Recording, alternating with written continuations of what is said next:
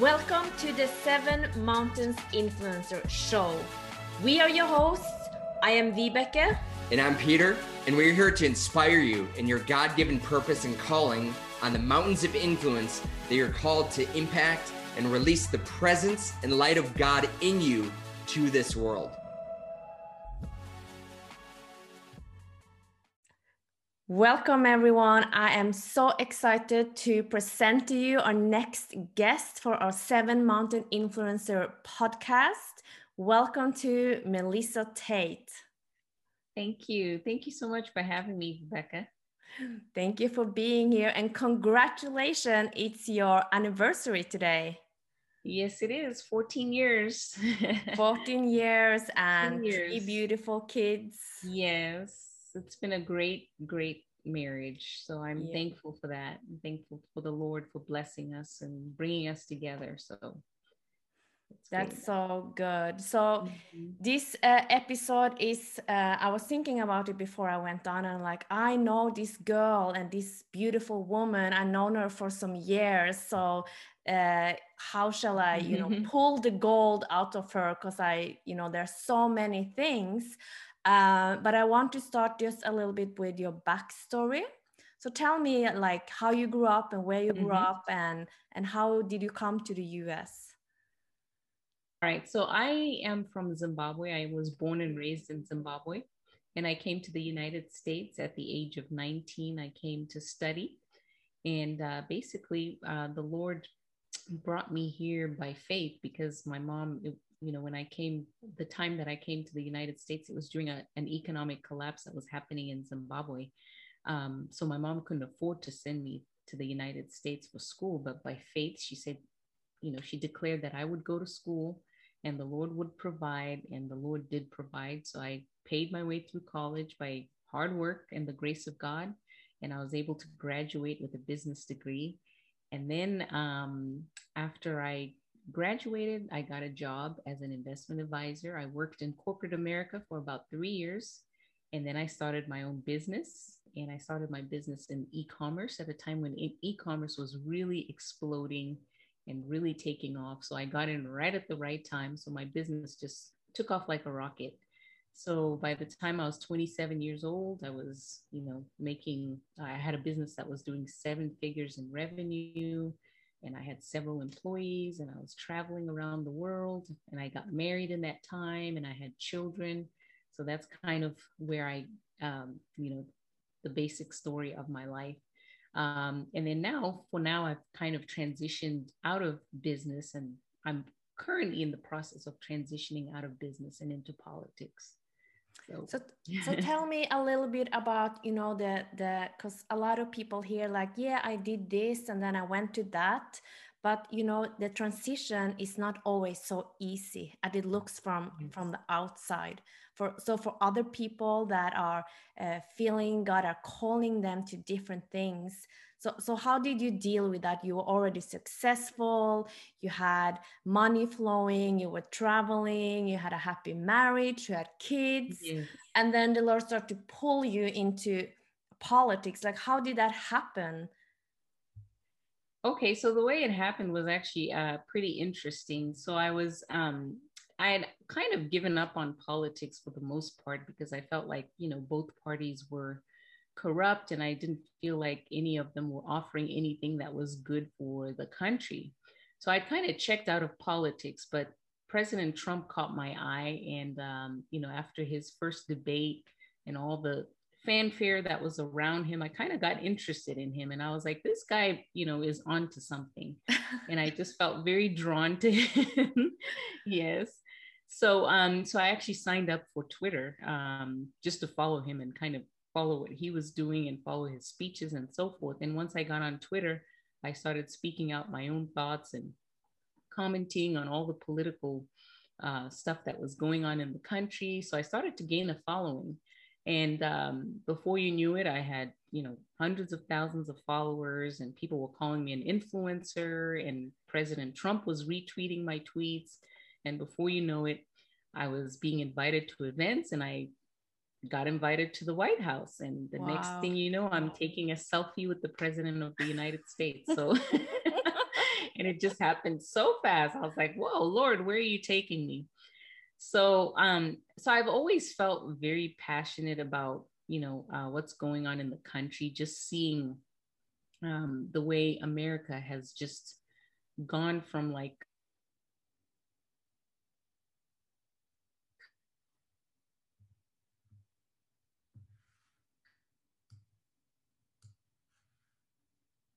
a very Christian Christ, because coming from another country where we didn't have the ladders of opportunities that you have in the United States, we didn't have a free society like you have in the United States. The fact that I was an immigrant who came here with nothing, $300 in her pocket, and within a relatively short time, I was able to make something of myself. That is something that is very unique to the United States. Yeah. So I love and I cherish America for that freedom, those Judeo-Christian value type principles that have made this country a very successful country, a free place where anybody can come and, pursue their dreams and become something. So now I'm starting to see that there's this narrative that's happening in the country where, we're moving away from the principles that made America great. So I've always felt this passion in my heart to speak up and to do something, do my small part in saving the American principles and the American ideals. So that's kind of what gave me that passion to get into politics.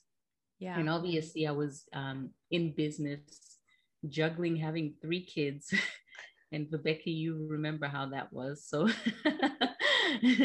so it was very overwhelming, having to juggle 3 kids and have a business and, try to get into this new space of political commentary and events and all these things that were happening. So it's been quite a transition.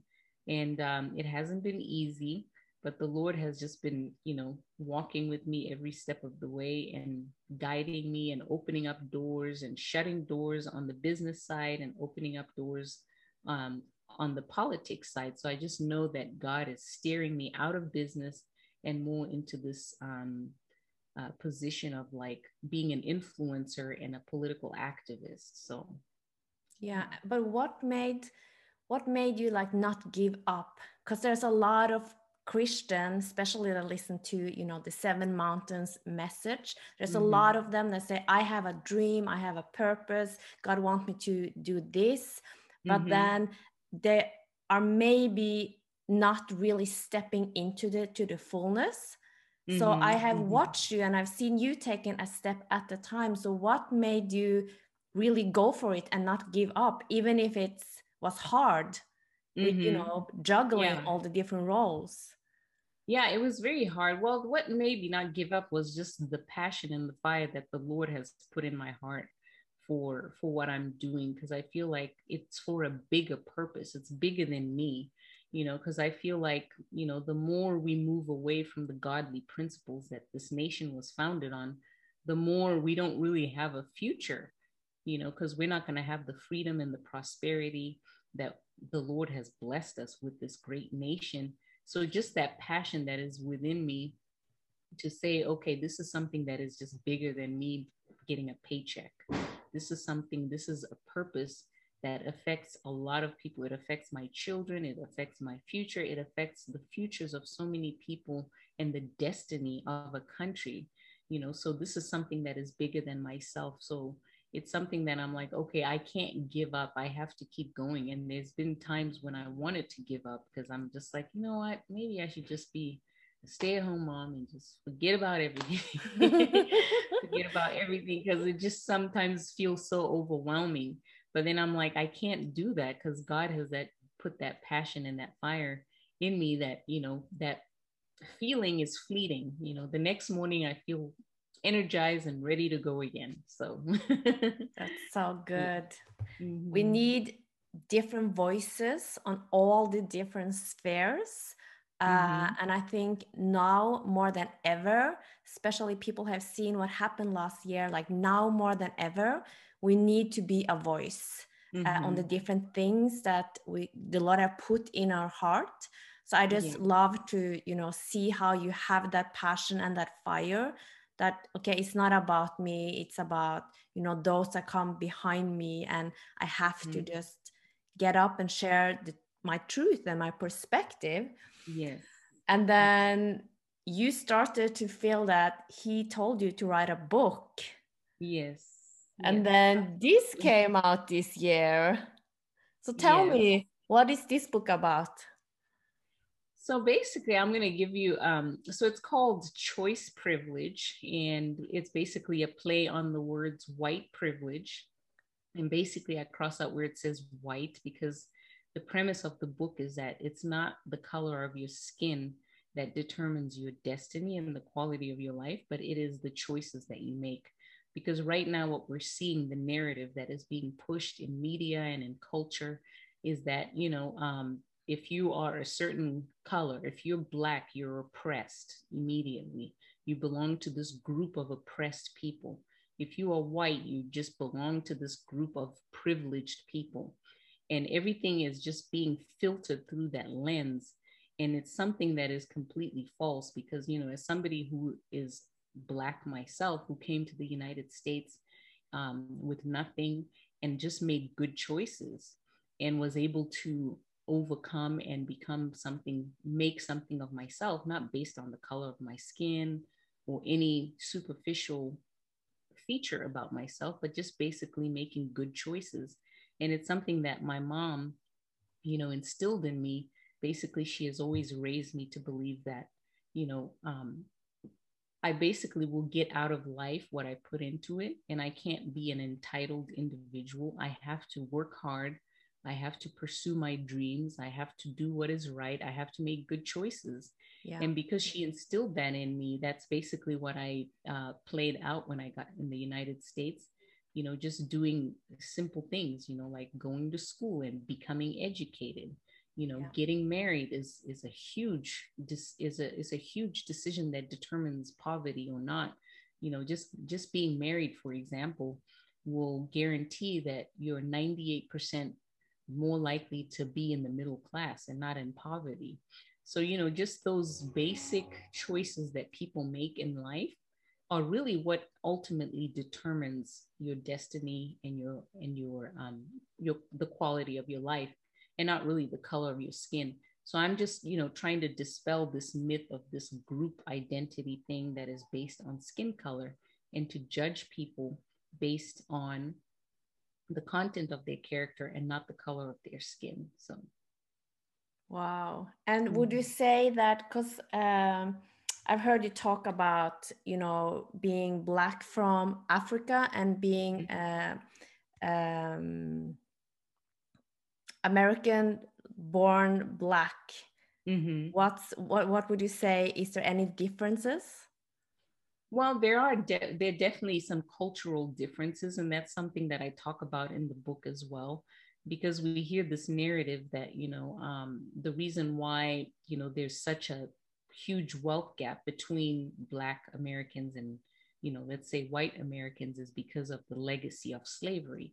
But actually, when I did research for the book, and I found out that post-slavery, like shortly after slavery, Black Americans were succeeding, even far surpassing white Americans in certain vectors of success, post-slavery.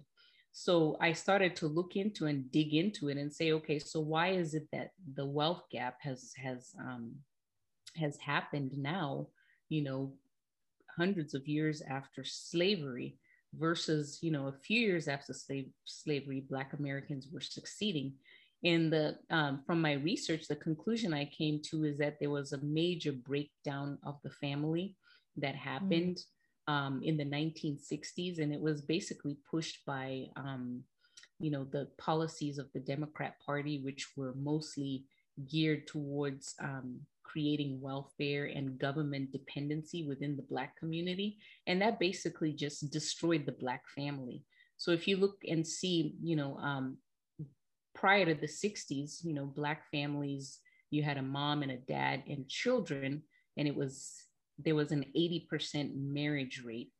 within the Black community. You fast forward to 2021, and you see that 73% and more Black children are born in a home that doesn't have a father in the home. Wow. So when you see that breakdown of the family, and then you start to see the problems that arise from that, no matter what color you are.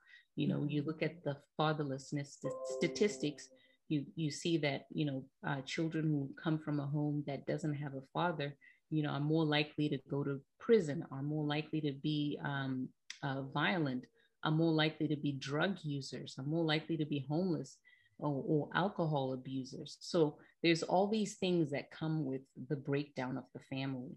So when you look and compare, African American culture to just basic African culture, I still think that Africans still really have their families intact, and you see more of like a family type of value within the African community versus the African American community. So there is that breakdown of the family that I think really needs to be looked at as an issue that is causing a lot of the issues that we see within the Black community here.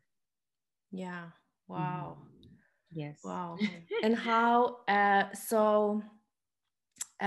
when Lauren Cunningham shared about the 7 mountains, he shared about that the Lord gave him the word family first. And I also heard, Lance Wallnau talk lately about how talking about the family unit, like the most important thing. So what are your thoughts about just the 7 different mountains? Now we are in 2021. Like, how important is that for the church, or what are your thoughts? Well, I think it's extremely important. That message of the 7 mountains really just gave me a total paradigm shift of what it means to be a Christian. Just hearing that verse from Lance Wallnau that go out into all the world and make disciples of nations, not just of individuals, but making disciples of nations. And then talking about what that looks like. How do you disciple a nation? And then he talks about how within the framework of the 7 mountains, you have these different spheres of influence. You have the media, education, family, religion, business. Have I missed one? So basically you have all those mountains in arts and entertainment. Yes. So you have those mountains, and as Christians, we're supposed to be influential in every one of those mountains. And we were. If you look at the history of America, you find that if you go back 70 to 100 years ago, Christians and Christianity and the Christian ethos was very influential in every sphere of culture. And then you fast forward to 2021, and you find that the church is no longer influential in any of those spheres. And that's why we're seeing all the mayhem and the destruction that is taking place. And it's really because we as the church haven't been the light that we have been called to be. And we have discipling America, doing the Great Commission of discipling America as a nation and being influential in all these spheres of culture. So that message, I think, is really powerful, and I think it's something that is eye-opening for the church, and I think that is kind of the way the church is beginning to move. I'm seeing a remnant of people that are starting to become involved in politics, being involved in education, being involved in media and entertainment and business and all these spheres, and really starting to take back territory from the enemy. And like you said, family is one of the most important ones, because right now there's a massive attack on the family. When you look at all the things that are happening in the world right now, whether, not just the Black family now it has shifted to every family from every race. There is an attack on the family. When you look at things like transgenderism, where children are being taught, there's hundreds of different genders and there's no male and female. That's an attack on family, because family is a mom and a dad and children. So if children are being taught to be confused about gender, that means that all those children that are being indoctrinated into that, they may never even get married, because they don't even know that they're a man or a woman, or, whatever it is. So that's a big attack on the family that we're seeing. And that's just one little piece of it. So family is the foundation of a great society. So we really have to be influential in that sphere as the church and really begin to start to preach about the importance of family and what family, a godly family, looks like. That's so good. That's so good. Your story is so inspiring. And for those that are listening, just hearing, just imagine just coming to this country with nothing, $200-300 in our pocket, working hard, making great choices, and working diligently with integrity every day to build up our own thing, build up a family, and just being obedient to the Lord, of just being called now to be a voice. So what is something we talk about, the next generation or children, how they will grow up? What is something that you could want to share with the next generation? What is like the heartbeat that like, hey guys, like, please listen to this. Yes. Okay. What can you say to them? Well, I would say that one thing that I would say is find out what the Lord has put you on this earth for. And the sooner you find that out, the better. It took me many years to sit down and say, okay, well, why am I here? Why has the Lord put me on this earth? And what is his mission for me? Because the thing that God puts in your heart, the purpose and the plan that God has for you is usually not just for you and your family. It's usually for something that affects a community, affects a city, affects a whole country, or something bigger than just your own little world.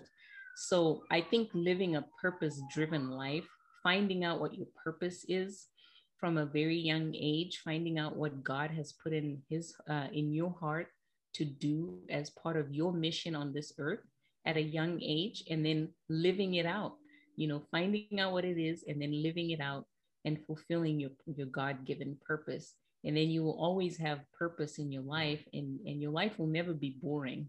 Your life will always have a purpose and a vision and a direction, and God will just see you through it all. So that's my message to young people. That's so good. That's so good. And it's so important in the time we're living to become that influencer like Tate have become in politics now. And what have the Lord put in your heart? Like, what is he speaking to you? And go out and, use that message, use that voice, and produce something good for the society. It's not only for the family, as she say, but it's for other people, that they can be inspired to live a more fulfilled life. That is so good. Thank you.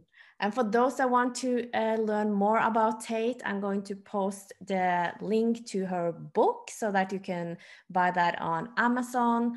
And then you can also follow her on Twitter. She will be there a lot, I know. So. Yes, it's The Right Melissa is where you can find me. The right instead of left, The Right Melissa. Yeah. And I'll be putting everything in the description so you can easily connect with her. I just want to thank you. Thank you for your obedience to the Lord and just wanting to be a light here and share your message and be bold, because it's not always easy to go out and do exactly what he say. But thank you so much for doing that, and we will keep you in our prayers. Well, thank you so much, Rebecca. Thanks so much for having me on.